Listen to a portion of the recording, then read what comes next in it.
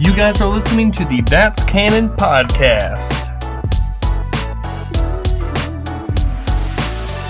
Wow. Did you know that David Fincher directed the music video for Janie's Got a Gun? No. So, there you go. That's something to keep in mind. Welcome, everybody, to another episode of the That's Canon podcast. I'm your host, Jack Auger, and with me is my very best friend in the entire world, Jacob. You always do it so quietly. It's Jacob. How are you doing, man? I'm great. Thanks for asking. I forgot what I was going to say That's already. all It's the right. top of the show, and I've already, news. Yeah, so what's in the news? Joe Biden don't fell know. down the stairs. Did he really? Yeah, something. I don't know. Oh. Something like that. I don't know why I'm like I feel like my voice was like really concerned about that, but like I really don't care. I just was confused. Yeah, he didn't hurt himself. Yeah, he just kind of tripped, and I didn't. I don't know. Like I said, I don't know. Whatever. Well, once he takes the immigrant kids out of cages, I'll feel bad about him falling. But until then, I hope he falls every day. Who's to say? Maybe they're related. No way to know. So last week we kind of forgot some important news. We said it was a light news week, but like I also just forgot that the Oscar nominations came out. Yep. Which are all very similar to all the other award shows, pretty much. It is similar. But I do think it's important to know that Maria Bakalova from Borat's subsequent movie film was nominated for an Oscar for Best Supporting Wow. Actress. There you go. The fact that a woman that was the co-star of Borat is an Oscar-nominated person is insane. How nice. It kind of sucks though that it's not nominated for Best Picture.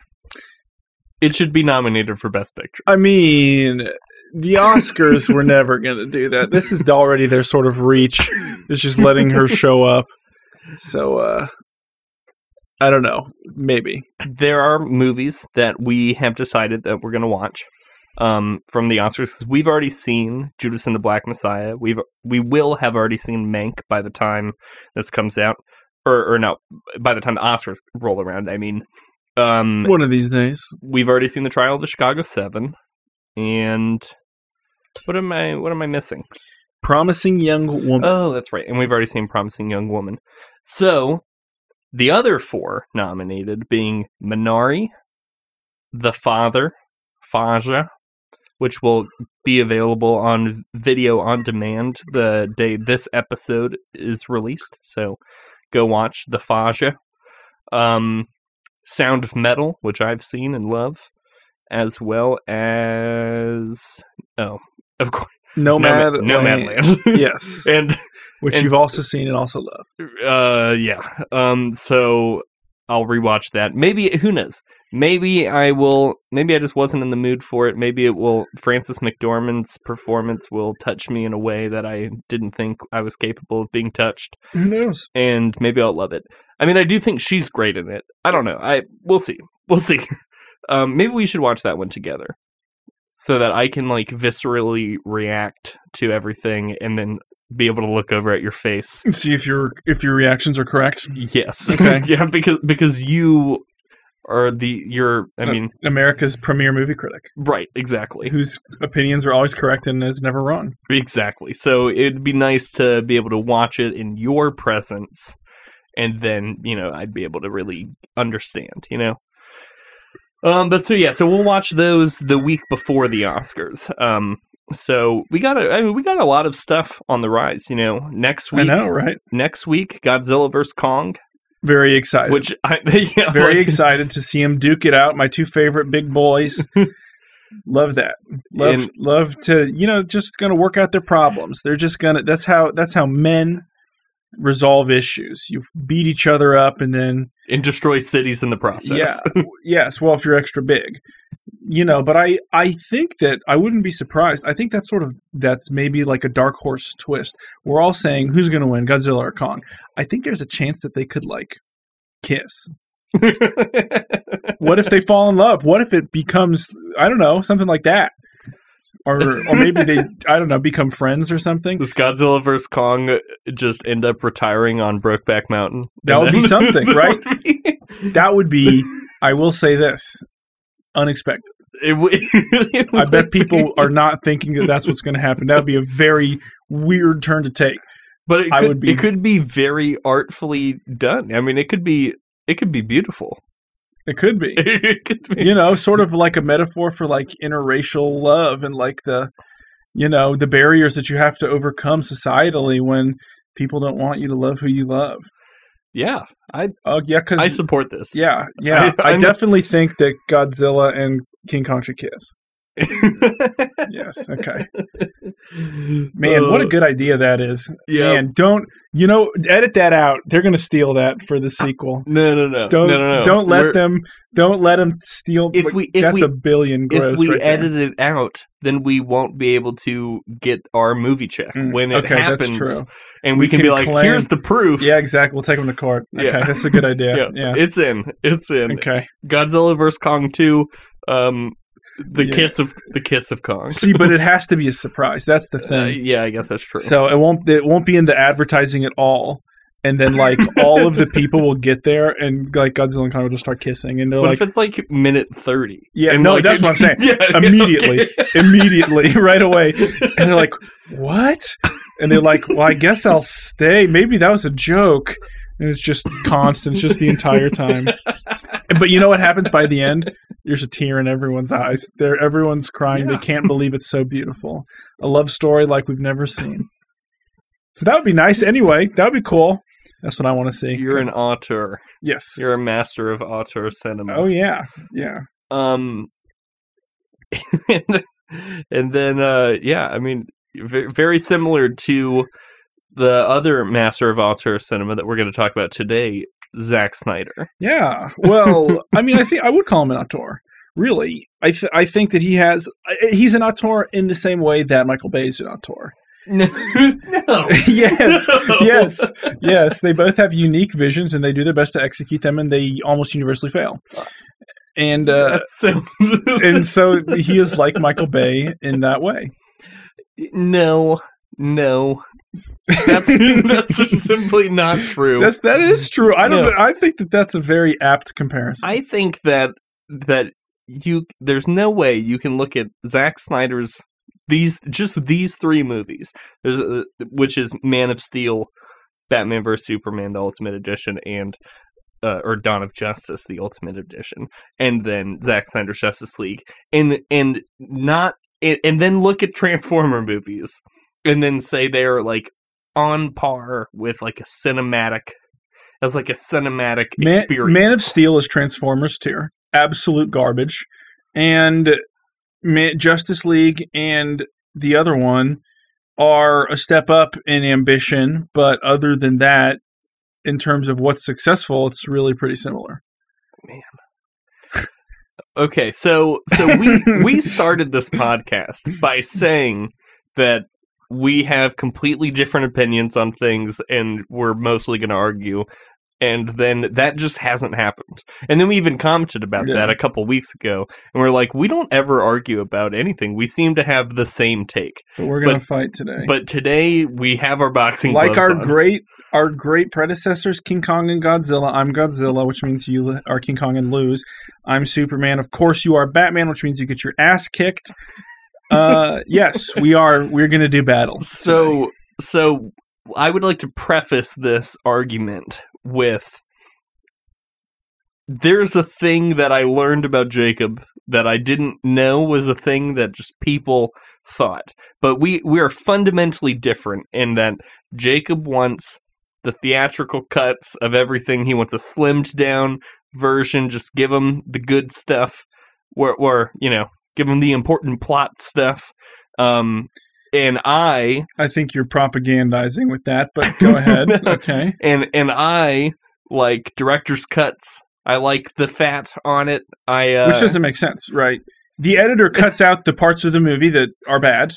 It's not that it's bad. It's just it's not as important. It's not to the necessary. plot. It doesn't matter. It adds nothing, and so why would you watch it? Because I like seeing the director's vision. I like seeing the whole picture. You know.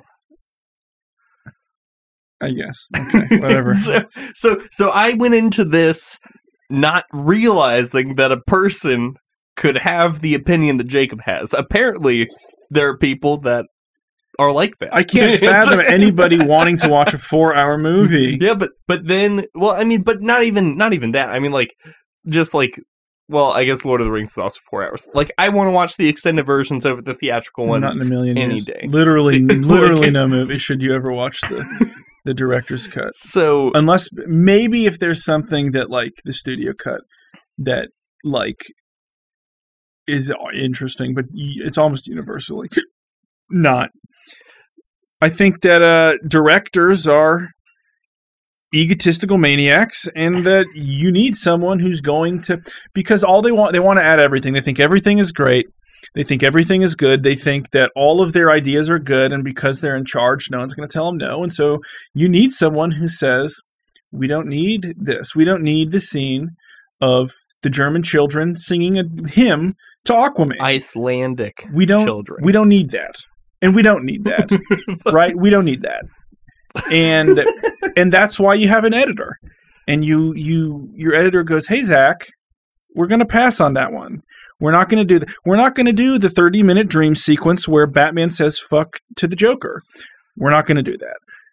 And you take that out, and then you have a much more pleasant experience. So yes. So we, now that we've gotten that out of the way, we do have a lot of the same opinions on some of the stuff that happens within these movies. And we'll talk about them. We're going to talk about the good. We'll talk about the bad. We'll talk about, maybe there's a little bit of differences in that. Cause like, you know, I enjoy Man of Steel, where you very much hate Man of Steel, but that is something that is completely different about us, is that Jacob is a theatrical cut guy. I am an extended cut, director's cut guy. And I didn't know that. I always, in my head, always has been the director's cut is always better. And then doesn't make sense. And I didn't know that people universally didn't think that way. No, that's absolutely. And because the other person that I know that thinks that way, or the other people I know, they're all film guys. So it's like, it makes sense. Like, it's like, oh, we're the ones that want to write and direct things, and so we like the director's stuff. And that's like, elitist. I'm the biggest film guy you know. But I'm not saying that like we're better. I'm just saying that that's who I've surrounded myself with. So I didn't know. I just didn't know. I talked to you about it yesterday, and I'll stand by this. Every movie should be 90 minutes. That should be I don't know that it's fair to say that should be a law punishable by death. But every movie should be 90 minutes. Well, when Obama puts us in charge. Yeah, I'm anticipating that the government will fall, and we will soon be appointed sort of co-heads of state. Right. I am assuming that will happen soon. And so, yeah, when that happens, yes, making a movie longer than 90 minutes will be punishable by death. Although maybe you'll fight me about it. Maybe you can either have a movie that's under 90 minutes or over 3 hours. Those are the two types of movies. That's our government. That's like the kind of pledge that we'll make to the American people. Honestly, I'm okay with that. Okay. Because like there are movies that I think are perfect at 90 minutes. Like Hot Rod. Hot Rod's short. Hot Rod's perfect. I don't need a 3-hour cut of Hot Rod. But like I do want a 3-hour cut of every Marvel movie. Like, wow! Yeah, I want the most that. Okay, there you go. See, I could not be less interested in that. I just want all the good stuff. Just give me all the good stuff. That's the good stuff to me. Superheroes fighting. That's good stuff. So now let me before we get into this. Okay. We've watched Transformers, and you've now seen these. If you have to watch one of those franchises in their entirety a second time, are you doing the Zack Snyder trilogy, or are you doing the 6 Transformers movies? Well, this is less runtime, so I take this. Okay. But like, what would you enjoy watching more? Yeah, like, look, obviously you hate watching. It was a joke. The Man of Steel is better than Transformers. It's bad and it's executed very badly, but it's a better technical movie, right? Okay. It doesn't do the bad things that Transformers does. I would pick these, though I would only watch half of Justice League because movies shouldn't be 4 hours long. Fair. Okay. So let's get into it. Let's talk about Man of Steel. Okay. So Man of Steel is the origin. It's an origin story of Superman. Basically, Superman is sent away from Krypton as Krypton's kind of like on its last legs there. And he's sent with what was invented for this, the Kryptonian Codex, which is, I guess, I'm still a little like, I'm not entirely sure what this is like. This plot is stupid as hell. But I guess it's really just serves a purpose of, like, I guess it's how you can restart Kryptonian life. It's like the data bank of all it's life. The thing that makes Zod care to go to Earth. It's just a MacGuffin to make that happen. It's the thing that you need to have the bad guy find Superman and then try to fight him for it. So Superman is sent to Earth. He doesn't know he's has this in his body. And he doesn't know he's Kryptonian or anything because he's a small baby. It's so stupid. And then babies are so dumb; they don't know anything. Right. And then he, learns he's Superman as he grows up. He realizes he has powers. Eventually, he finds this old ship, and he talks to his dad. That's like a memory of his dad, but somehow can also it has its own consciousness. To be clear, his Kryptonian dad. Correct. He has two dads. That's Superman right. He's got Kevin Costner and Russell Crowe, and they are gay, and they kiss. No, I'm kidding. Although that would be an interesting element also. He has Krypton dad parents and Earth parents. Yes. And so he finds a ship of his Krypton parents. Well, it's a Kryptonian ship. It's not his. It's 15,000 years old. And he uses the key that he was given when he was a small child on a ship that only happened 30 years ago. And somehow that activates the 15,000-year-old ship. And he can talk to his dad. And then he becomes Superman. And then he's Superman. And then Michael Shannon, or General Zod, whatever you want to call him. I like saying Michael Shannon. Michael Shannon eventually comes to Earth and search for the Codex. They're searching worlds. They find it. They find Superman, Kal-El, if you will. And they're like, you know where the Codex is. And he's like, I don't know what the fuck you're talking about, but would you please leave Earth? And then they say no, and then they fight. And then it's just fighting for the last hour of the movie. It's really sort of more slamming into each other and walls, but yes. Yes. So that's the quick plot synopsis of Superman. Then we get Batman versus Superman. So Batman versus Superman.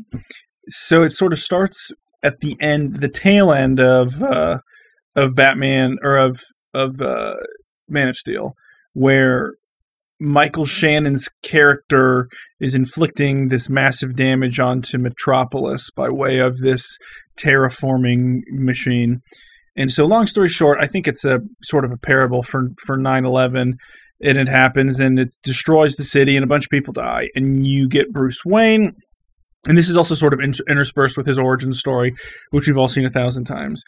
And then Bruce is in Metropolis. I guess they have an office there or something. I guess. And he's trying to sort of help the people escape from the wreckage. And, he sees Superman and I think blames him for this. Yes. Says, this conflict is one that you brought here, and so, you're the one who's responsible for all of his death and destruction.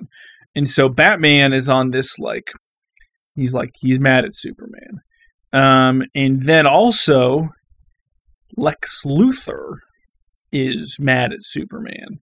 Also. Just because he doesn't like things that aren't from this world.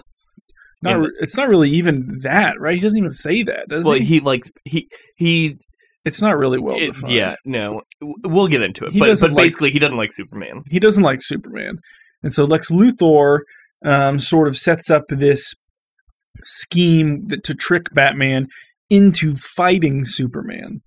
And then while that's going on, he accesses Superman's ship from the last movie. He creates a new enemy by fusing his blood with the Krypton machine, and then Superman and Batman work out their differences because they are mom. We'll get it. Okay. We'll get into it. Yeah. Okay. Yes. And then they realize, we got to team up to deal with this guy. And then Wonder Woman comes out of nowhere.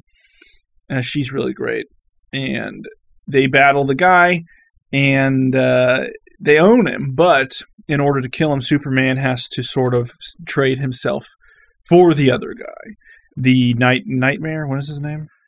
Doomsday. Doomsday. Yeah, so Superman kills Doomsday, but at the cost of his own life, and so then you get sort of a sad little funeral scene.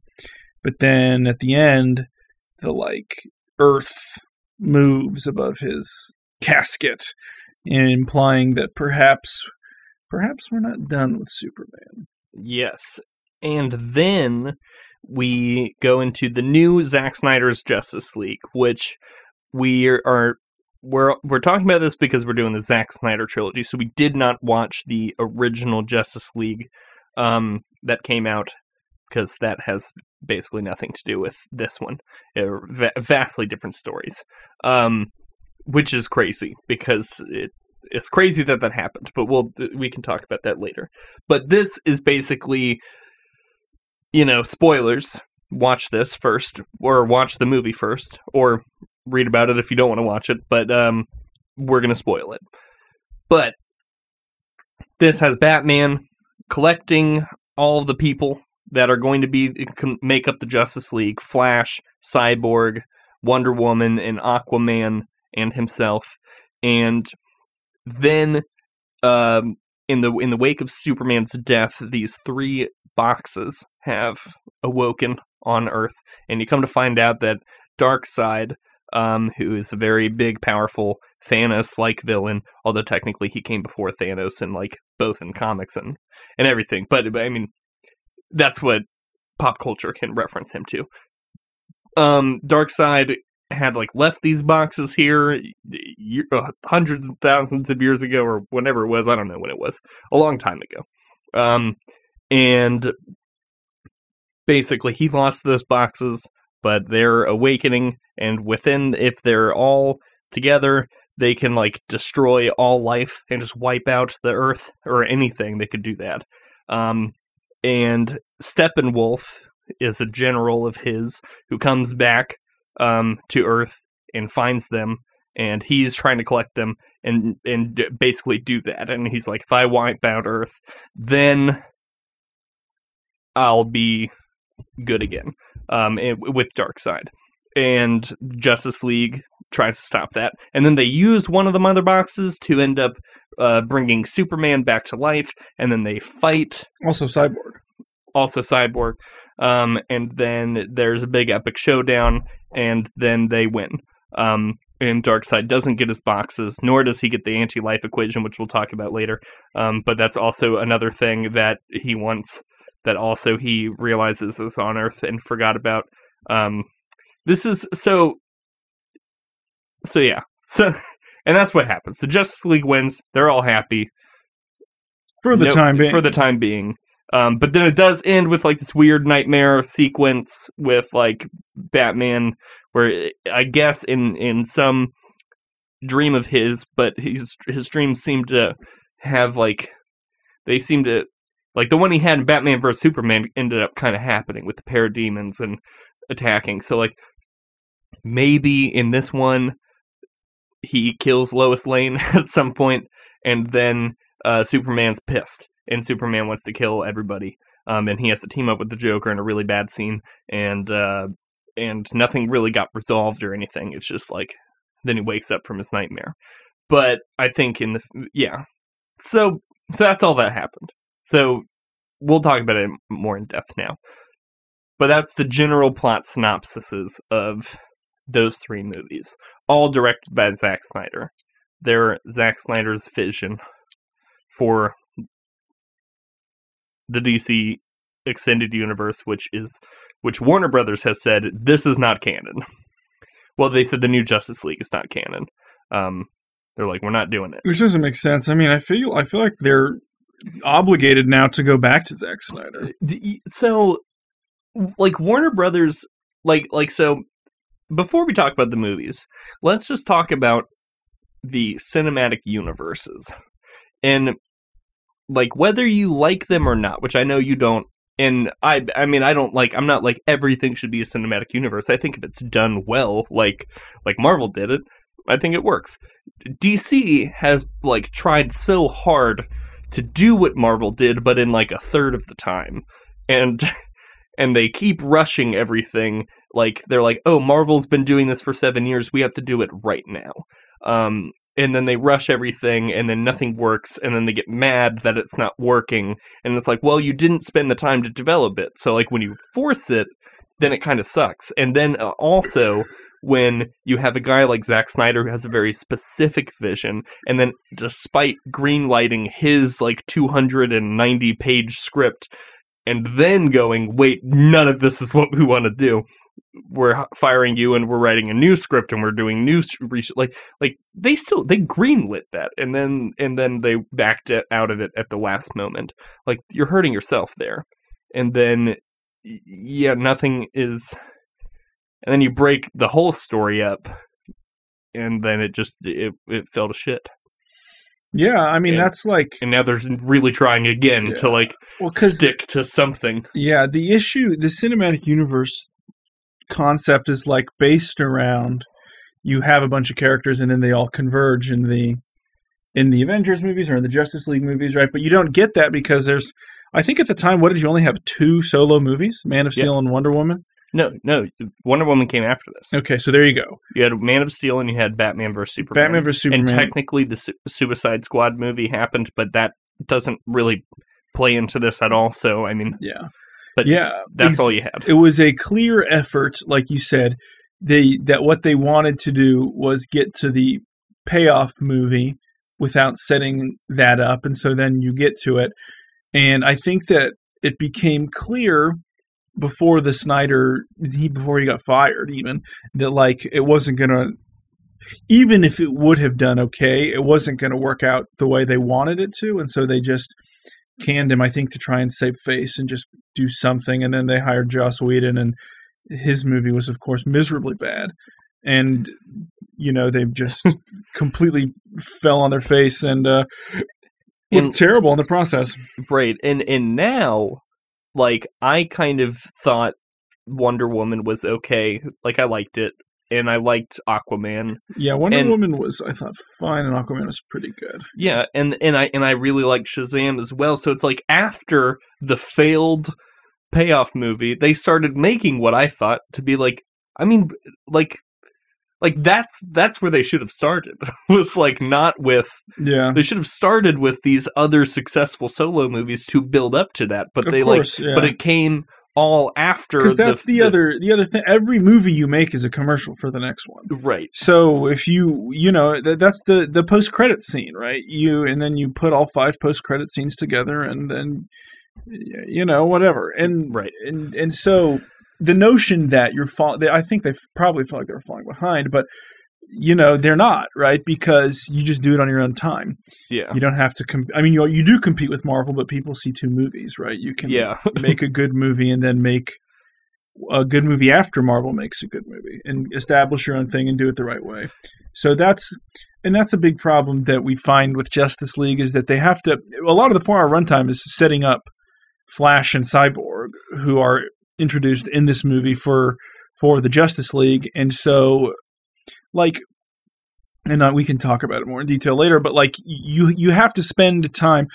Zack Snyder does understand that, at least, that you can't just throw these people in. And the other, I haven't seen it, but as I understand it, they're mostly just introduced and then you move on. Like, you don't even go into backstory motivations or anything at all. And the lore is the most important thing, I feel like, to everyone, to make that as consistent as possible. And so when you don't flesh it out, I think that it cheapens it for people. Right.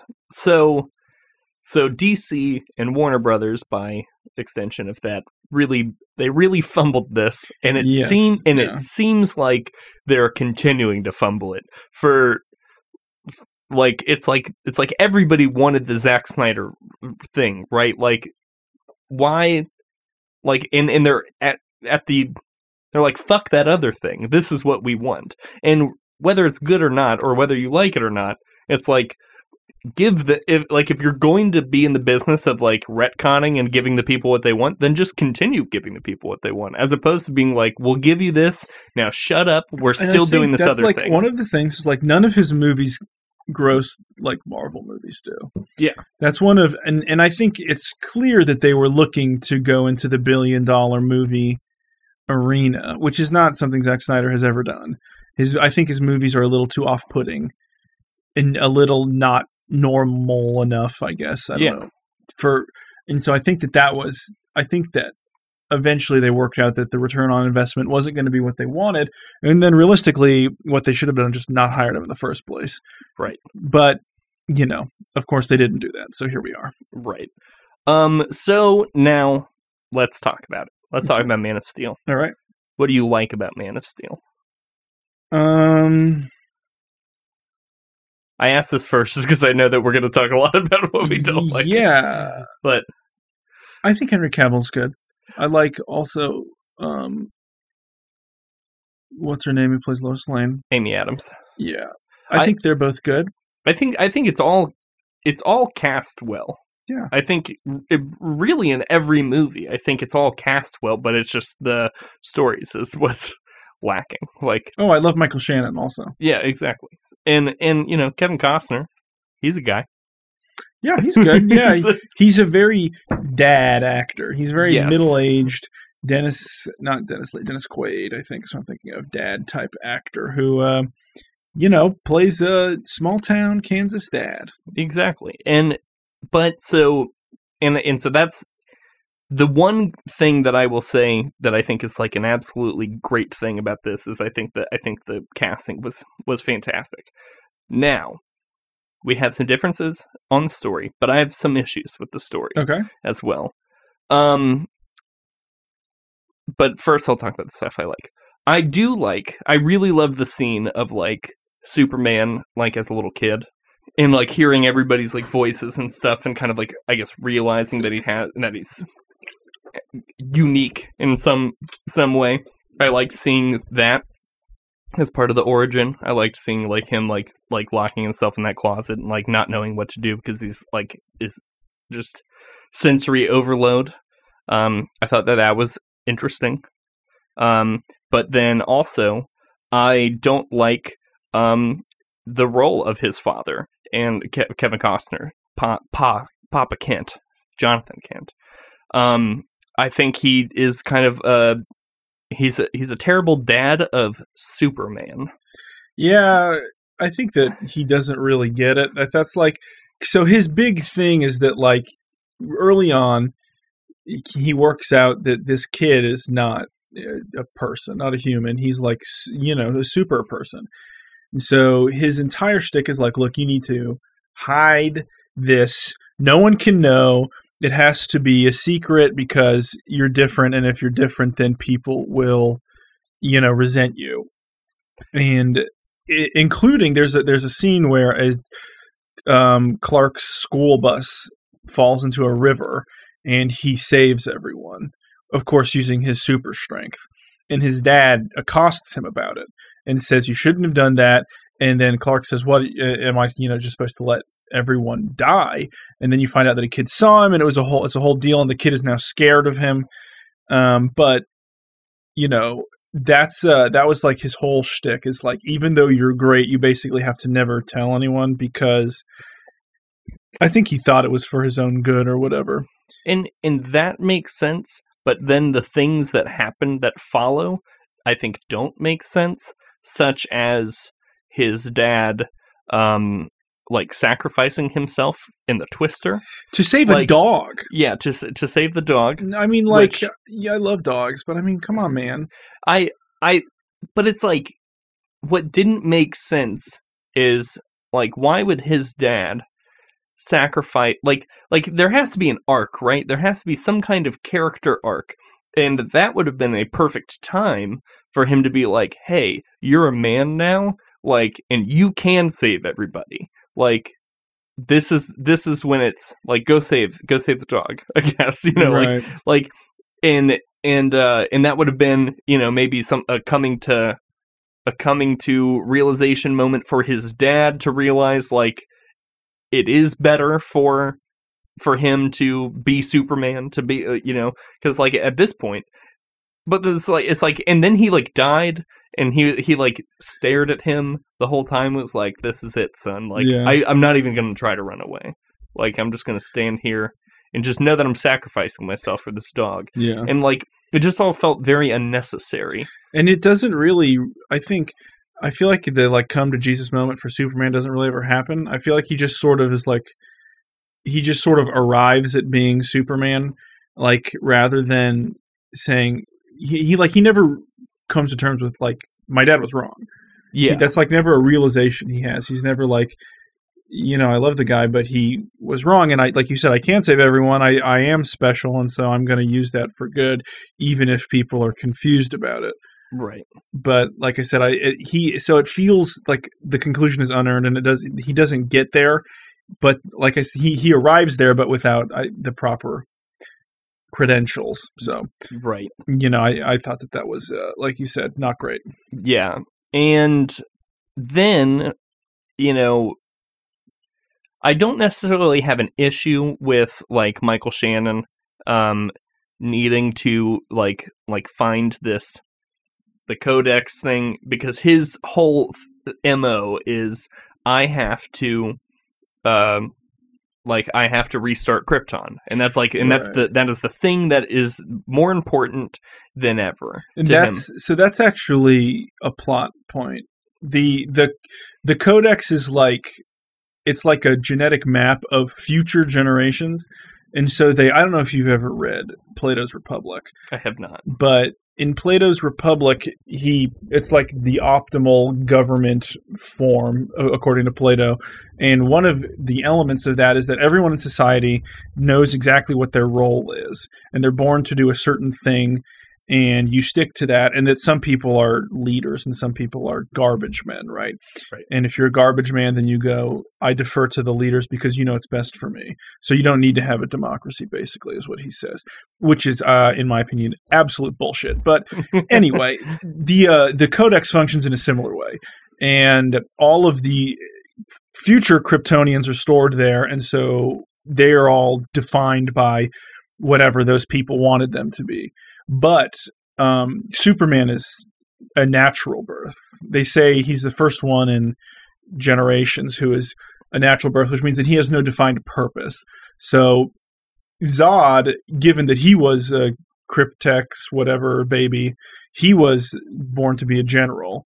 And so that's like his thing, is he has to keep Krypton going because that's his destiny, but Superman isn't. He can forge his own destiny. Yeah, but a thing that I saw, so this is not my take, but like originally, it did kind of taint how I view the movie, though, because a guy that I very much respect is this guy Mark Bernardin, and he talked about how there should have been some kind of internal conflict within General Zod at the end, because, like, once he lost the battle, right? Like, he lost. Mm-hmm. He's not powerful. His world engine was destroyed. His team was all gone. Like, it's just him. And then he, like, doubles down on, like, I have to kill Superman. But the thing is if he kills Superman, even though he's mad that he lost, Krypton's that should go against his programming. Mm-hmm. Like that, he's the last son of Krypton, and he's got the Codex. And if you kill him, you lose that. Like, so he should have had some kind of internal conflict there, and that wasn't explored at all. Okay. And I think that would have been a cool thing to do. But instead, you have Superman kill him, and Superman's kind of whole thing is that he, like, doesn't kill people. And, like, And like if you go against that for like Batman, I think that that's kind of okay. Like, but like Superman's whole thing is that like that's like his identity. It's like I'm a good boy, and for him to kill somebody, I think is bad. Like Batman is less of a good boy, you know. Like, sort of a morally gray. Yeah, he's always been morally gray. And then there are some iterations where he doesn't kill people, and that's his thing.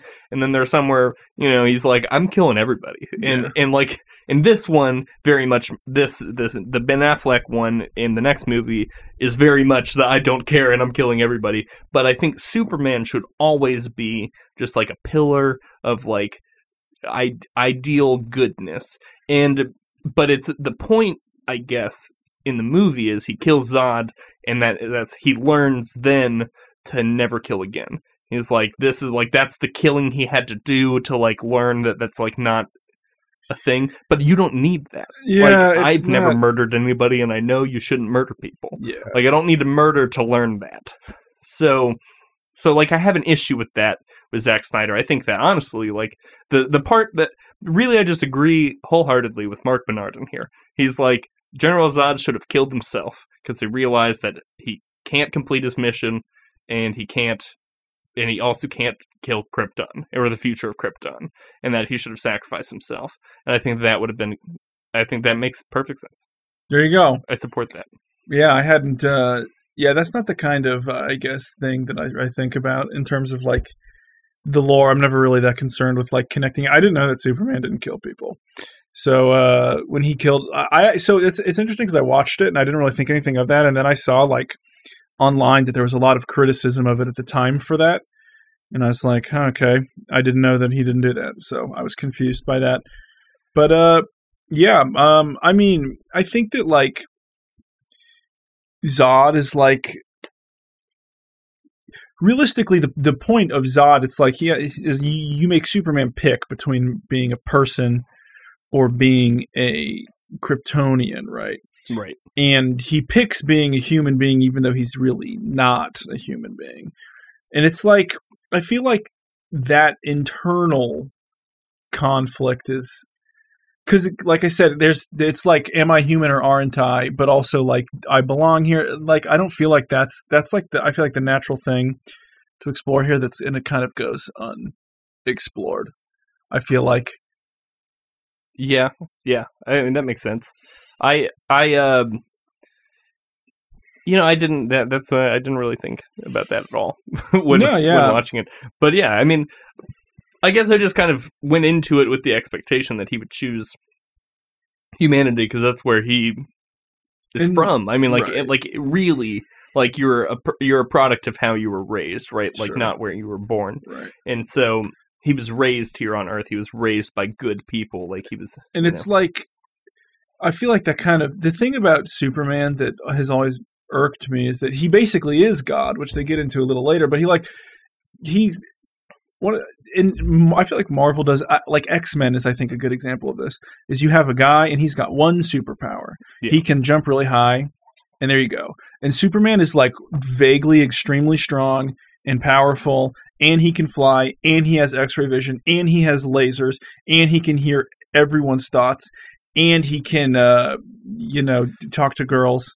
You know, he's got all the powers that you could want, and like that makes the character uninteresting to me because he's at his core can basically never lose unless you introduce like some sort of one like kryptonite, which just makes him weaker, or two like some sort of galactic level thing, which that's when I really kind of start to lose interest, honestly, is when you get the aliens, like when it's like... Oh, you're not an Alien fan? No, I don't like when you... But you like Alien?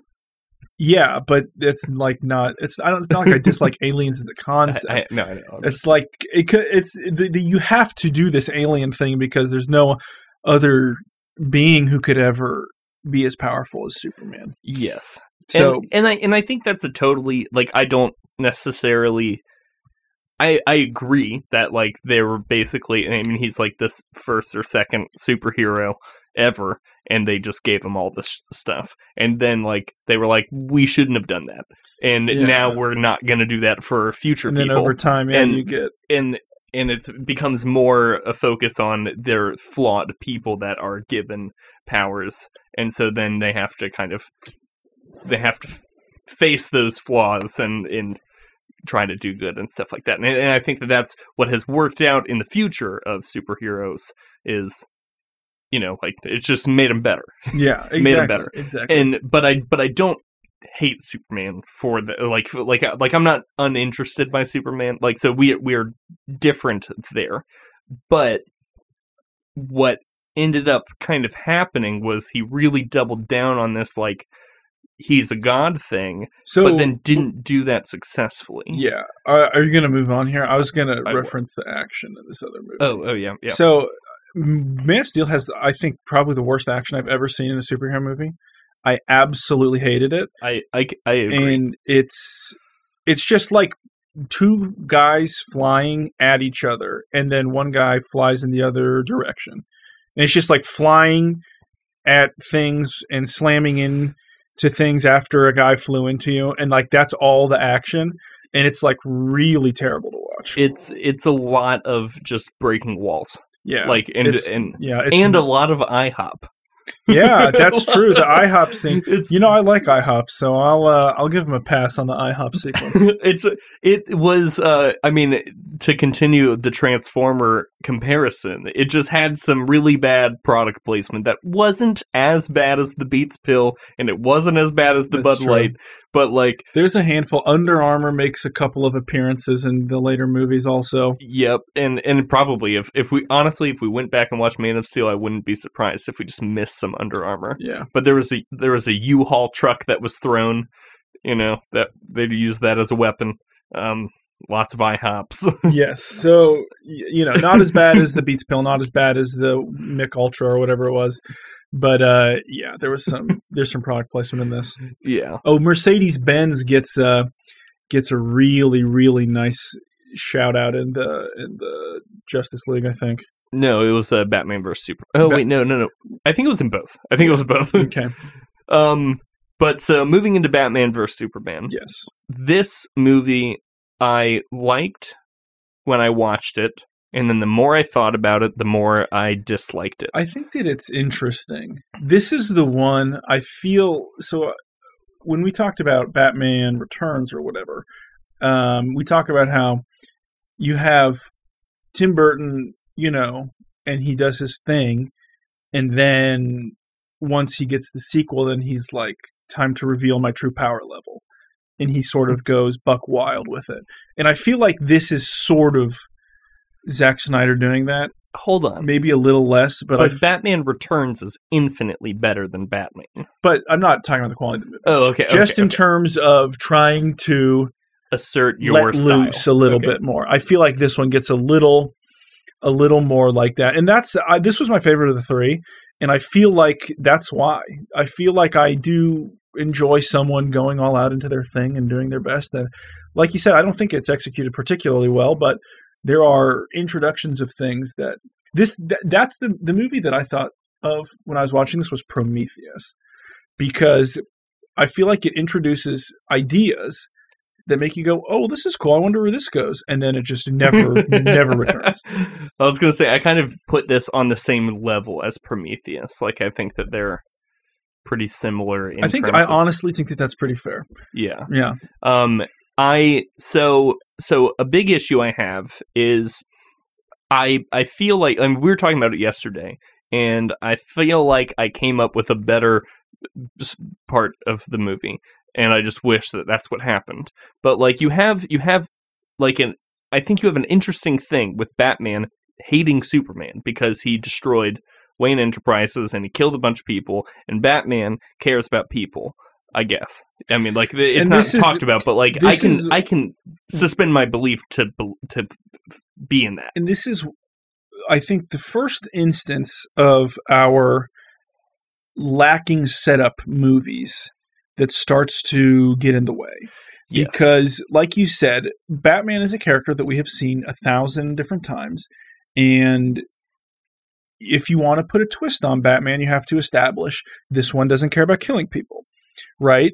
This one, his parents are dead, but, you know, he doesn't care about that. This one is mad at Superman. This one does this or that, you know. And so you have to, I think, set the ground rules. You know, in this one, Alfred is like a nuclear physicist, right? I think that you need to sort of, he doesn't live in Wayne Manor. That's another thing. There's, you know, the character is different, and you need to, I think, set it up. And so basically you're faced with this choice of, how do I do this in my movie without, you know, just making a Batman movie, because I need to do this other thing. And so, like, it's sort of awkward, because, like, the logical thing to do would be to just, you make a Batman movie. Right.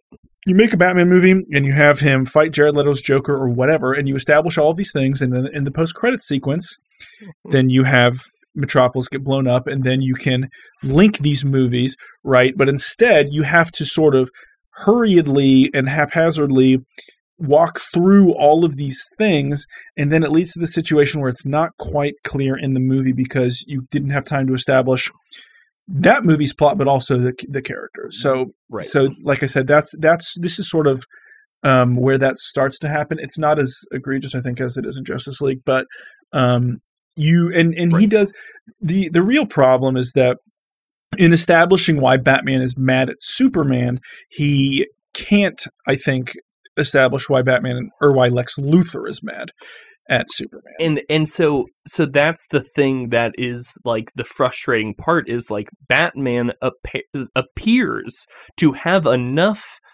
like, issues that he could go fight Superman. But, like, you need to, but Zack Snyder felt you needed to throw in Lex Luthor so that you can have a way for them to team up together. And I think that, like, it should be clear, like, it's not like Batman's like, I'm gonna kick his ass. I'm gonna. It's like a guy who took your lunch money. Like, I'm gonna kick his ass. Batman wants to kill Superman. Yes. Batman says explicitly that this guy is too strong. He's too powerful. We cannot let him live. If there's even a 1% chance, and this kind of comes out of nowhere. Like I said, this is something you should have established, and it's a little jarring to hear, because initially he's just sort of like, Superman, I hate that guy, and then he's like, I need to kill him. It's like, what? So that comes out of nowhere, but that's like, I think, something that I lost my train of thought. But he says he wants to kill Superman, and it's sort of awkward in the way that it's introduced. Yes, and you know, I think that you could just have a version of this movie without Lex Luthor. I'm not entirely sure how you bring it all together. But, like, Batman's not twisted enough to, like, go kidnap his mom and, like, try to kill his mom. Like, Batman would just try to kill him. Right. He's not, like, so, like, because that's, like, then you have, if you're gonna throw Wonder Woman into it, then have Wonder Woman break it up. I was gonna say, like, there's realistically, the problem is that Superman won't fight Batman. Right. And so Batman needs a reason for Superman to actually engage. And so that's where Lex Luthor comes in, like you said, because he's devious and conniving in a way that Batman is not. But I mean, if you're going to establish that Batman is a ruthless killer who doesn't care, in this movie he brands criminals, which is, there's like they say that, like, branding the criminals gets your ass kicked in jail, which doesn't, I don't get why that would be. I would think that would be like a mark of honor. So I think that that's not actually true, because what they had was Lex Luthor's, like, guys, like, paid somebody to go kill the guy with the bat brand in prison. So I think that was like a Lex Luthor setup thing, but it wasn't done well. There's a couple of lines of dialogue where they imply that that'll get you in trouble in jail. Yeah, maybe it is the Lex Luthor thing. I didn't get it, but that's what I had thought. I do think it's a Lex Luthor, like, setup, like, kind of manipulating the situation, but it's not done well, and you get confused like that, because I did look it up, and I think that's the conclusion I came to after, like, rewatching it a couple of times, but it's done bad. It's done badly. But yeah, I mean, if you have Batman be the ruthless guy that he supposedly is, he should not care that Superman won't fight him. You know, like, he'll and Bruce Wayne is rich enough that he could have got that kryptonite from the Indian Ocean to Gotham himself. He did not need Lex Luthor to do it and then go break into Lex Luthor's place to steal it. Like, Batman could have done his entire plan, Superman's like, hey, I'm not going to fight you again. So next time the bat signal goes up, fucking don't go to it. And then he could have just put up the bat signal anyway himself, which he did. He did put it up himself, and then wait for Superman, and then Superman came. But Superman came because of Lex Luthor, but he probably would have come anyway. He would have, so you don't need Lex Luthor in this conflict. And then you could have had Wonder Woman come in and stop it somehow. So that would have been the way to stop it. Wonder Woman is really, really awkwardly shoehorned into this. It's a pretty clear sort of, hey, this is coming. Get ready for this. We're going to have Wonder Woman. Ready for her? That's going to be fun. And she doesn't figure into the plot at all. She doesn't do anything other than just sort of appear on screen in a couple of action sequences. The one thing that she does is she steals this thumb drive that Batman has all of Lex Luthor's data on it, but she can't hack it, and so she just gives it back. Yeah. So nothing comes of that, and then she just leaves. Right. And so, and again, I know the game, and I know it's the universe, and I know you gotta do it, but it's really ham-fisted and it doesn't really work. Well, and I think the way that you do it successfully is you have a B plot of Wonder Woman, she should have mattered. Yeah. Right, you have a B plot of Wonder Woman fighting Doomsday. That's how you get, Lex Luthor should just go create Doomsday without trying to, pin Superman and whatever, and then Wonder Woman finds out about that, and Wonder Woman is getting her ass kicked by Doomsday, and then needs to go break up the fight between Batman and Superman to get them to come help, and give them a reason to stop fighting each other. That's how you do it. Yeah. But he didn't do that. He didn't do that. So you have an awkward Wonder Woman introduction, which also everybody knew about ahead of time. I was going to say, would have been a perfect opportunity. If you look at the framing, Wonder Woman is central on the poster. Yeah. It's called Batman vs Superman, but she's front and center. Yeah. So it's I know that these things don't matter in the movie, right? But I don't know if I was I'd be hang on, what? Yeah. Like you said, so it's not surprising. There's no big reveal. And it would have been, I think, a perfect opportunity to be surprise, you didn't even know that Gal Gadot was playing Princess Diana / Wonder Woman. Right. And exactly. Now look, because that Wonder Woman movie had not come out yet. Nobody knew. So nobody could have been a reveal. You could have done something cool and they chose not to. And instead they were look at her on a plane. Oh no! It's just the whole movie is just kind of set up poorly. There's also one of the other elements of this is there's this sort of government element. There's the woman who voices Mrs. Incredible is this senator, and she's beefing with Lex Luthor, and so Lex Luthor bombs Congress to so he gets this is bizarre. He tries to curate different events to make Superman be there when bad things happen, so that the world would think pins it on him, right? Which also doesn't make sense because they know that he's not he wouldn't have. I think that the world knows that Superman wouldn't do that. But it also establishes that they're already skeptical of Superman at the beginning of the movie. There's a bunch of stuff where, because of the Zod thing, so the bomb, nothing really comes of it. Yeah. So that's awkward as well. I do want to talk about what this movie, like I said, Superman is basically God, and I've thought that for a long time. And this movie has some lines of dialogue where they refer to Superman as a god, and I think that I was oh, this is interesting. I wonder where this is going to go. I was maybe people will worship Superman. Maybe there'll be a cult of Superman.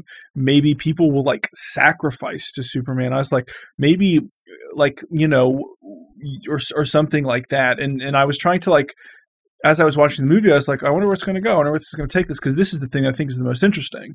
And then but it's really just some like one-off lines of dialogue from Lex Luthor about, you know, I'm going to make God bleed or whatever. And it's like, okay, well, anyway. So it doesn't really feel like it quite figures out where that's supposed to go. Yeah, it doesn't.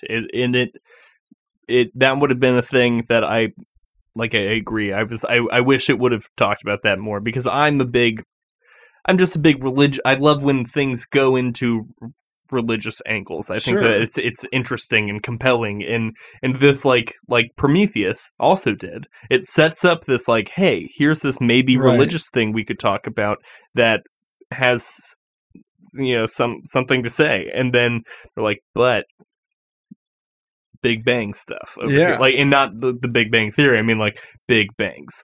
Lots of fighting. So I will say, I do think that the action is a step up here. I do. I like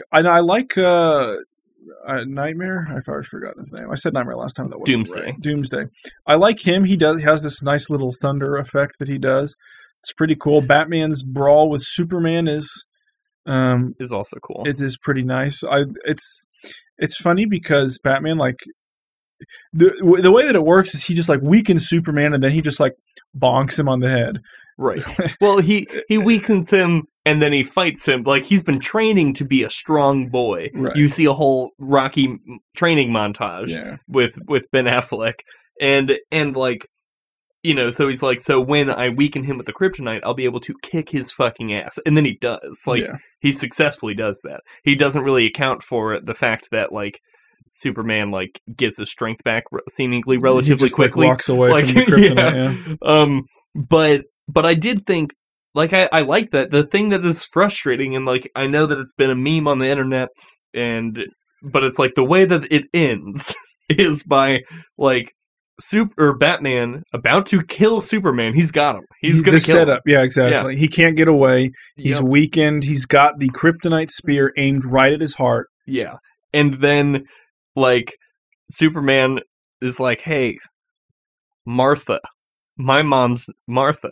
Well, I mean, he doesn't even say that. He just said, you're going to kill Martha. And then Batman freaks out and is like, why did you say that name? And also, we didn't talk about this. The entire point of getting, like, a brief opening sequence of, like, the Batman origin at the very beginning of the movie is solely to establish that his mom's name is Martha. Also Martha, and so he's freaking the fuck out. In a way that is like it's so overacted. It's so unbelievable that this would be a thing. Like, if I'm Batman and I'm pissed at Superman and I think he's like mocking me on his deathbed, and if I'm this Batman, I'm not questioning. I'm like, oh, that's it. Like, you said my mom's fucking name and here's kryptonite in the heart. I'm not questioning you. Like, and then Lois Lane jumps out of nowhere and is like, hey, stop. That's his mom's name, too. And then he's like, oh. Okay. And again, like, it's like, and that's so, it's so bad. It's so corny. It's so bad. The notion, it's okay. So, like, this is kind of a weird comparison, but, like, imagine a guy who fights in ISIS. A guy who is, like, and the reason I say an ISIS guy is because a guy who probably has some pretty strong convictions. Yes. I believe those guys probably believe their things that they believe pretty strongly. Like, that guy is never going to go out onto the battlefield. Like, you are directly responsible for all of the bad things that are happening, and I must murder you. And then the guy says your mom's name, and you're like, oh, now we actually have to team up to fight ISIS. Now my beliefs, everything I believe, all of my philosophies are complete 180 because you said my mom's name. Yeah, it's like how mad do you think Ben Affleck got, like, when he's like at Starbucks and like somebody's like, they're like, coffee for Martha. He's like, why did you say that name? He's like rolling around on the ground. He gets in the Batmobile and blows up the entire Starbucks. Like, dozens of people die. Like, no one. It's like Voldemort in Gotham City. No one says it. No one will name their kid Martha. He's like at the the hospital, and he's like, "Oh, we just had a new baby girl." And he's like, "Oh, what'd you name her?" Martha. And he's like, "Give me that baby! You gotta give me that baby!" And so yeah, completely bizarre. So yeah. But I do. I mean, like at the end of the day, I enjoyed watching Batman. Superman. And that's one of the things. It's like I can't. I don't know why, because I have a lot of problems with it, but it was fun. I thought it was fun. The thing about this and Justice League, I will never defend anything about Man of Steel other than Michael Shannon, but they're really pretty watchable. To me, it's like it's not really fair. Like I'm going to complain in Justice League a lot that there's too much setup, but like it's not bad. Like the stuff on screen, I think is pretty well executed. And I think that like it's entertaining, at least. It's like it's not a bad watch, even for being 4 hours. It's paced pretty well, and I think that it's a lot of action, and like you said, it's I think pretty good. So and this is the same way. I will say that they're not boring. Yeah. Right. I think that both of them are pretty watchable. Right. And so anything else on BVS? I think we've covered all of the stuff I wanted to cover. Okay. So then going into the Zack Snyder's Justice League, we're in agreement that this movie is as long as it is because the cinematic universe did not take the time to give these characters the introductions that they need to have, and Zack Snyder and like which would have been better done in their own movies, or even I don't know, even have like you could have had a Batman movie and had the Flash in that, like in the way that you had Wonder Woman in this, basically a Batman movie, but it's Batman. I don't know. It was executed poorly. Even so, I mean, I would say even if you give him that, which you do, there's still a lot in here that didn't need to be in. And that's fair, but I think that is solely because they were like, you have the keys to give out like this is this isn't even the director's cut. This is first go. Like this is absolutely everything. Because even in director's cuts, there are still deleted scenes. There are still things that did not make it into the movie. This is not that. Yeah, for sure. So so I agree that there are stuff that absolutely didn't need to be there, and I know, like, like that Icelandic, that entire 3-minute song of the Icelandic girls singing to Aquaman, that didn't need to be there, and that Joker sequence at the end was really bad and didn't need to be there. And also, there's a lot of this movie that is, particularly the epilogue, basically the entire epilogue, which is like 25 minutes, is like entirely dedicated to setting up a thing that we know is not going to happen. We'll see. I'm not entirely sure that Warner Brothers won't revisit this whole concept. I guess that's fair, but it's crazy to be doing it right now. Like you could, like none of this stuff needs to happen, right? Like exactly. So it's like it didn't. So there is a lot of fluff. With that said, I do think what this movie does better than the others, like we were just talking about how I really don't understand the character motivations of like anything in the last two movies. Like a lot of them just don't make sense. This one, I do get it. Like this one, even though you didn't really establish Batman well, and you didn't establish Batman's ideology well in the last movie, like I understand now that he feels remorse and he feels he has to like basically fix what he did, which was, oh shit, we didn't even talk about Superman dying. Do you know how Superman could have done that and not died? Chuck the spear. He could have thrown the spear, or he could have given it to Wonder Woman, who wouldn't have been weakened by its presence, and like she could have stabbed it. But anyway, so Batman feels really guilty because he's like, I'm the one that killed Superman, which in a way he kind of is because he created that spear. But I mean, he could have also just volunteered to stab the Doomsday. But anyway, so I understand that he feels bad, and he's like, I have to create a team of people to defend the world. There's another, Batman is very wary. He's like, there's trouble brewing. And it's all based on these dream sequences. He's like, there's trouble brewing, but there's like nothing has happened yet that would support the idea that like something's going to go wrong. He is, of course, end up being right in the end, but like it's a little weird how like urgent he is about doing this when, like I said, there's no clear danger. Right. But then you have, Steppenwolf come in.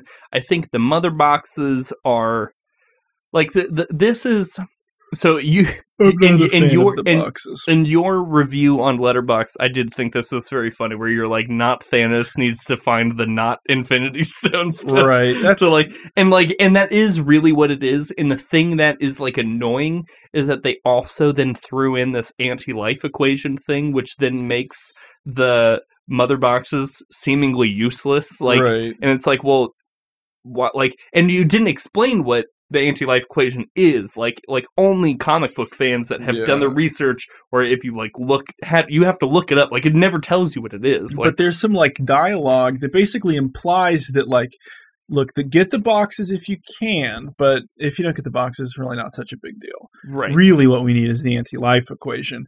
We're not going to be taking questions about it at this time.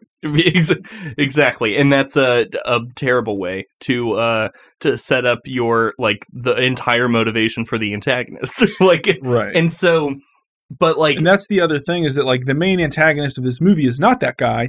It's like his boss, his underling. Yeah. And there's like, it's not even that. It's like the guy below him. There's another guy in between Darkseid and Steppenwolf. Assad, yes. Desaad.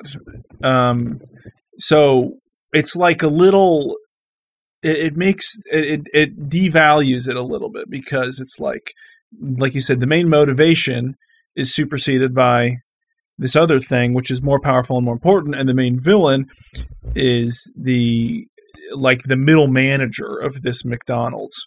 Right, and we can't get to the owner, until the next movie or the movie after that. So it's that I think is a little bit of a failure. I do agree with that.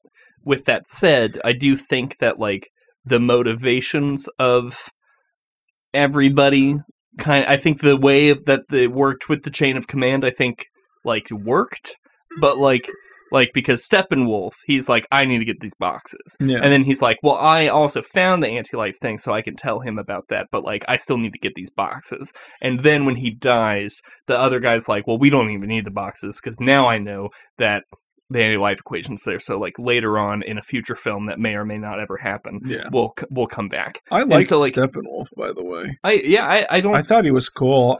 I saw a lot of people on the internet were like talking about the spiky armor. Oh, I thought that was cool. I liked the spikes. Oh, have you not seen the difference? So I have seen, he doesn't have the spikes, right? He's just wearing like an outfit. Yeah.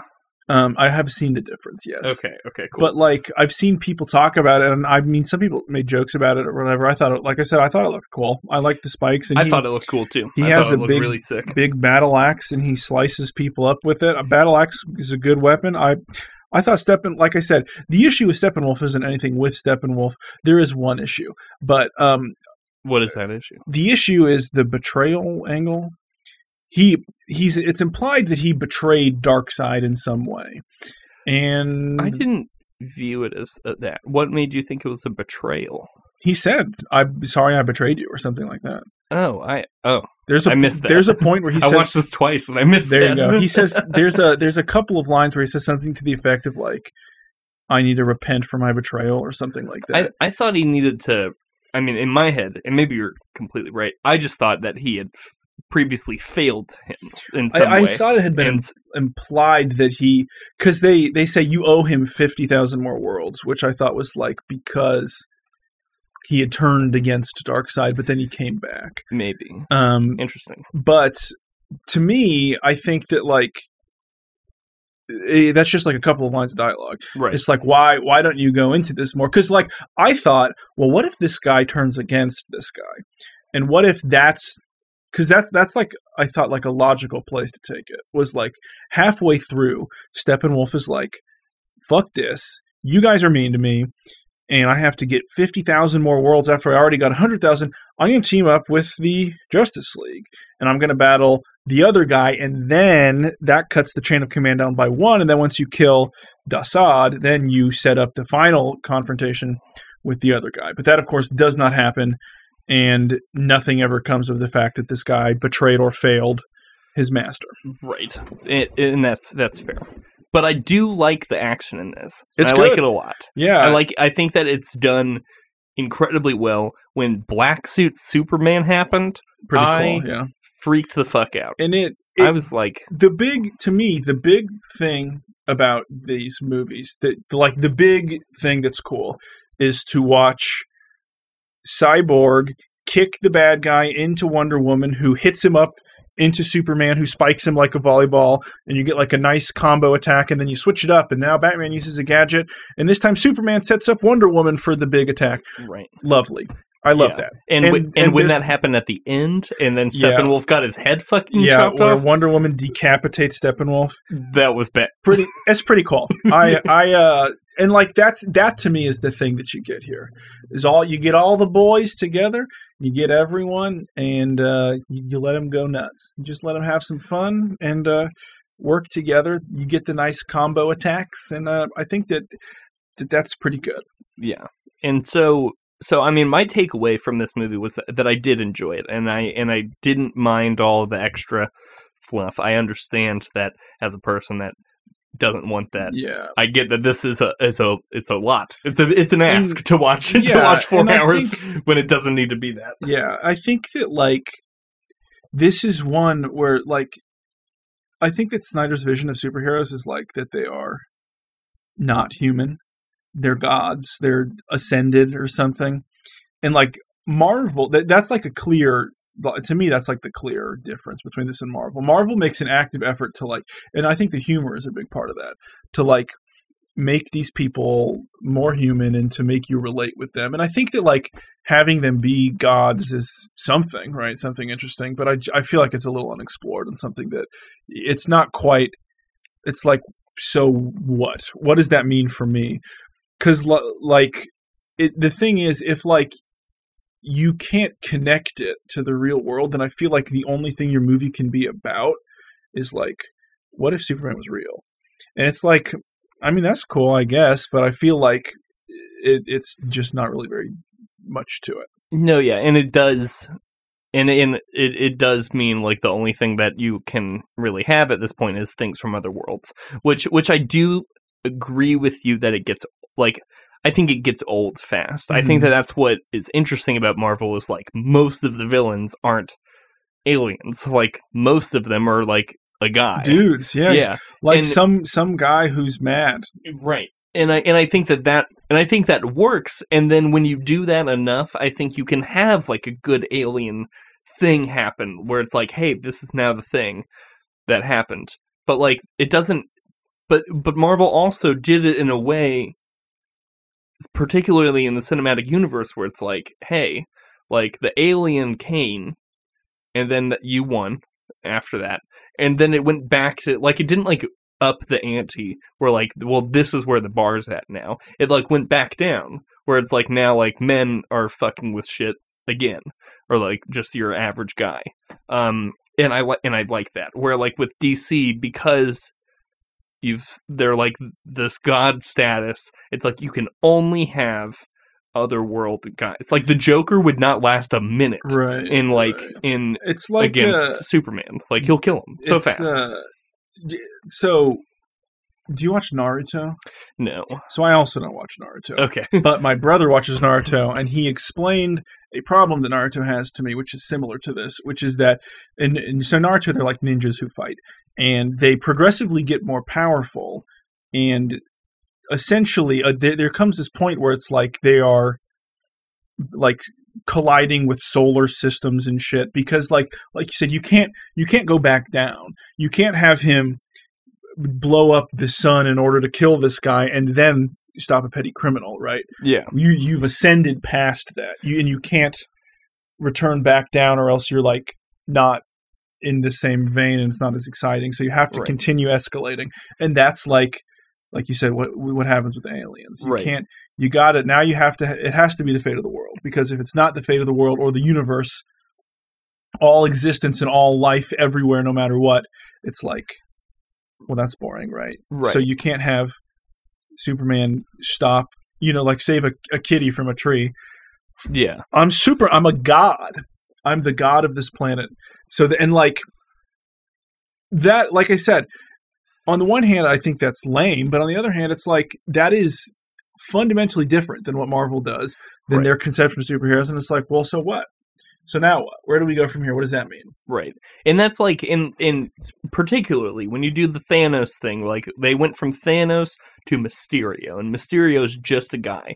But like what Mysterio did was he used science and like crazy gadgets or whatever to project like images of what is seemingly like these, sorry, this is spoilers for Spider-Man Far From Home, but he uses like images to project like these big alien type things destroying cities or whatever, but it's all an illusion, it's all fake. So but he makes Spider-Man think that, and then he like uses that as a way to set up Spider-Man, make Spider-Man look like the bad guy. So it's like but it's like at the end of the day, it's just a guy. It's just a guy using technology, fucking with people. Right. And like I think that's like probably one of the few cases where like you can have literally Thanos snapping half of the universe away and then bring it back to something grounded, but like now the guy has to use what's his, available resources and science and stuff to like make things appear worse, but it's still just a guy. You didn't go to like, oh, well now it's always alien invasions, because that would be boring. And I think that's cool. So for sure, I like Marvel. And DC is fine, but they really flubbed this. Yeah, there's a number of poor decisions made. I saw this post on Reddit about the guy who manages the Colorado Rockies. And so baseball is like a game, it's like a lot about money, and so like a lot of teams can't afford to have good players, and so there's this assumption the Colorado Rockies are very bad. Yeah. And there's this assumption that the issue is that, well, I lived in Denver. Okay, yeah. And I know a lot about this guy. Okay, so you're familiar. I am familiar. Yeah, well, he sucks. Yes. Is the long story short, but the idea that a lot of people have, if you get sort of a quick glance, is that they're not a money team and so they can't afford it. But if you look, they spend a ton of money and none of the players ever turn out. Right. It's like constantly spending money on the wrong guys and it never works out. And it's like there comes a point when it's like, okay, we got to, maybe try and think of something else here because this is not working. And so, like, I think that DC could have used someone who's going to perhaps reassess. He does the also fate of the universe. Yeah, he does also spend a lot of money on like useless shit, like that stadium. Beautiful, yeah, gorgeous. He's very much in the, if people come to the games, our team will get better, right. Which is like not how that works. You have to you have to pay for the team. Yeah, you have to scout and the farm team and the coaches yeah. But yeah, so I think that's all I have to say about the Zack Snyder's Justice League. Yeah, I think I'm pretty harsh on these movies, but I feel like I'm harsh because I feel like Zack Snyder wants them to be taken seriously, and I don't feel like they are elevated. It's earned that to that level, and I think that's completely fair. So I think that's fair. Yeah, I think I was harsh in my initial review. That was something I wanted to tell you. In my initial review of Justice League, I stand by the rating, but I said something that I think is not true, and that is that this movie shouldn't have been made.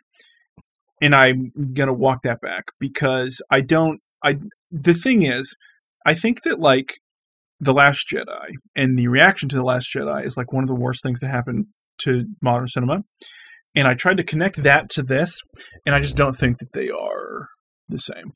No. So I think that in retrospect, it's particularly when the movie ends and For Autumn comes across the screen, it's like, okay, that's nice. It's nice. Yeah. It's nice. I don't hate Zack Snyder, right? and I'm glad that Zack Snyder got to be happy. So yeah. I think that there was a degree of harassment, a degree of being mean to people that got made here, but it's not. The issue is that this doesn't really have much bearing on the future of stuff. It's just like a nice thing that happened in a nutshell. Right. Whereas I think that The Last Jedi and the response to it indicate that the Star Wars franchise is going to, I think, suffer some artistic problems in the future. But this, I don't think necessarily means that. So that was one thing that I wanted to say. That was I think not fair of me to say that it shouldn't have been made. I think that it's good that this came out and that Zack Snyder got to be happy and that we got to have a better version of Justice League. Yeah. So I will walk that back. Okay. I'm glad to hear you say that. I just wasn't even, I was purposefully not going to steer the conversation towards that because I was like, I didn't want to get into it. So I'm glad that you've had a change of heart. Yeah, on that specifically. I do think, like I said, as a movie, I think it's still flawed, but that thing particularly, like I said, the thing is, in my head I connected it with Star Wars, and as I thought about it, I sort of did come to the conclusion it's not really like that. No, yeah. And you know, I think that we eventually will have a big Star Wars podcast one time. Sure. But yeah, I mean, like, as much as I enjoyed J.J. Abrams' Episode 7, and he clearly had an idea for Episode 8 that Rian Johnson did not do, and then, like, there is a part of me that also, even despite, I mean, I like 8, I do. I like Episode 7 more, and I like Episode 9 more, but, like, I still like 8, but I like what we got with 9, but it's like, they had a plan, too, that they just immediately, like, the opening weekend, they backtracked. Like, Colin Trevorrow was going to do Episode 9, and he had a script, he had everything, and it, like, actually worked with what Episode 8 did. And, like, it was a story that could have happened, but because of the harsh reaction, Kathleen Kennedy was like, "Nope. Oh, we got it, yeah, and so that I am upset that happened. I don't think that should have happened, and that did happen, and that sucks. And I agree that, you know, it's interesting though, because, and maybe this is a conversation we should have on another podcast, but like Disney they run such a tight ship with Marvel. Yeah. Like, you don't hear about this with Marvel. When there are duds in Marvel, they're like, well, it doesn't matter. We have 8 movies that we're playing. Like, but with Star Wars, they don't have that same kind of, like, structure or power structure or however it works. I don't know how it works. Yeah. But, like, it's like, I don't know how you don't have that with Star Wars, but you do have it with Marvel, and that's confusing.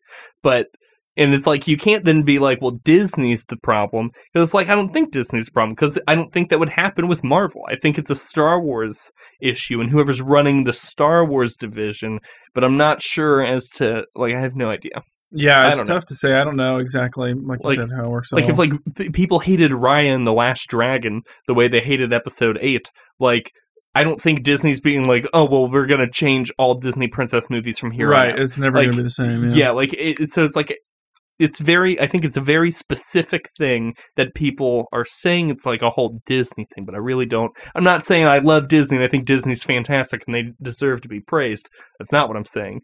But it's like, I think that some people's anger is misguided. I think you're right. Yeah. So with that said, overall, this is I didn't mention this at the top of the show, but this is our Franchise Film Freaks segment. Sure. This was the franchise we did. So we got to rate it. So Jacob, what would you rate this? I'm going to say a 5. Okay. I'm going to say a 5. And I think that realistically, on the whole, it's, like I said, pretty watchable and a decent movie, series, like I said. And realistically, I think that there's much worse things you could do. You know, these aren't painful. You know, I think I would rather watch 4-hour Justice League than, like, Texas Chainsaw 6. Yeah. So, like, you know, I mean, like I said, I think it's got flaws, but I do think that enough of it works and it is entertaining enough that, like, I don't know, like I said, it's like a 5, but it's like sort of an affectionate 5. Yeah. You know. That's fair. Yeah.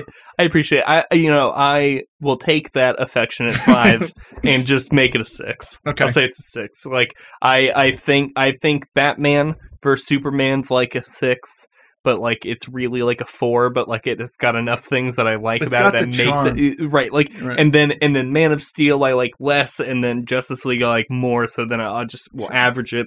I'll say it's a 6.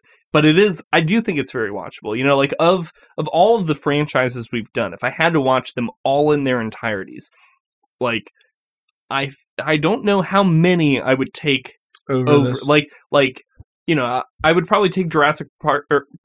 Like I liked, like, even though like 4 and 5, like, or Jurassic World and Jurassic, it's kind of a similar vibe, I think. Yeah, and like even though those last 2 are just kind of pretty god awful, like they're still fun. Like I'll still watch them. Like they're not like the worst movie of all time. I had more fun watching those than like I did like Texas Chainsaw 6 or whatever. Yeah, brutal. You know, like so. There were 8 of those movies. Like, oh man, yeah, I don't know. In retrospect, maybe that was a bad choice. It's all good though, you know. Yeah, it's okay. But yeah, so I had fun. I do think Zack Snyder is I do think he's an interesting director, and I think he's an interesting guy for sure to talk about. And I'm kind of, I've never seen 300. I have seen Watchmen.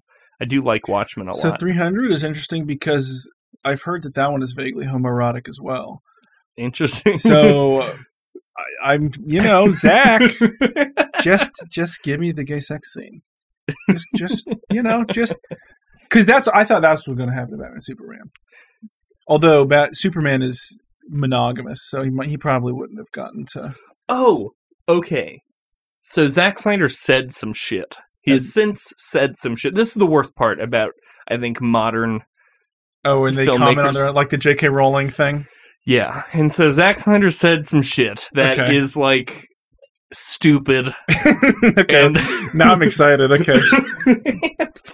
Before we leave, I'll tell you the shit that he said. Okay. So, there was the pregnancy test, right? And Lois Lane's meant to be pregnant. Right. I did forget about that. Okay. Right. So he's confirmed that she was pregnant. What the twist to that was supposed to be is that it's Batman. Right? Is that it's Batman's. Yeah, I remember. So I read an article about the Snyder Project, this long form piece in Vanity Fair, and I remember that was something that Warner Brothers was like, absolutely fucking not. Yeah. like you cannot have Batman get Lois Lane pregnant. You cannot do it. We will not let you do that. And then he did it. He did it. He didn't. He did it. Yeah. It's just all that's shown is a pregnancy test. So yes and no. But yeah. But like there was that. What else? I feel like there was another thing. Maybe it was just that. I don't know. But like that annoyed me, and I was just like, "God damn it, man!" That's so funny. Like this is like if you're never gonna do another DC project, it's because you're like after they finally let you have it. It's because you're like, "Hey, that was Batman." Yeah, exactly. That's gonna be the thing that makes them not let you do it again. Yeah, he's gonna like tweet in a minute. Yeah. And Cyborg and the Flash are gay, right? Like, and DC's like, what, dude? Huh? And he was like, "No, this was my vision. That was going to be Luthor is actually Superman's brother, right?" And he's also Kryptonian, which is crazy because he didn't realize he was Kryptonian. And so that's the thing that I hate about like the modern age is like these directors or creative artists or whatever, they're like comment on that. They're like, this is the art piece and now I'm going to tell you all of the things as it comes into my head. Like, I mean, I guess Zack Snyder, like, he had a vision where like they were like, no, where like it's a little different than J.K. Rowling that just like decides shit 20 years later and then says it. But like nobody should be allowed to do that. I think, like, I don't care if it's your art. Like at a point when you release it, it's ours. Like it's No, I think that's true. I mean, like, and if the studio like stopped you from doing something and you do want to release like a director's cut later on down the road, whatever. Yeah. But like don't also be like, hey, but in this director's cut, just know if I was allowed to do it, I would have made Batman. I would have put a Batman and Lois Lane sex scene. Like that's 100% what I would have done. So just think about that now. So I hate that. So, but aside from that, I think that we've covered just about everything. There you go. So, something that I don't say enough, I think people should go on Twitter and they should write about us. We're at That's Canon Pod on Twitter. Like us on Facebook. And you know what? Follow us on Twitter. What you can do if you want? Talk shit. Yeah. You can talk shit. That's Canon. You suck. Yeah. You're trash. I hate this podcast. Yeah. Batman vs. Superman is a masterpiece. And I love Mark Wahlberg. And I would never beef with him. And I would never beef with Trippy Red. And Barack Obama, I don't like him. So, and he shouldn't pay you $1 million per episode. Yeah, tweet him and tell him that tweet both of us. Yeah. Tell at Barack Obama, I think that's his Twitter. I assume that he's in possession of that one. Yeah, like at Barack Obama.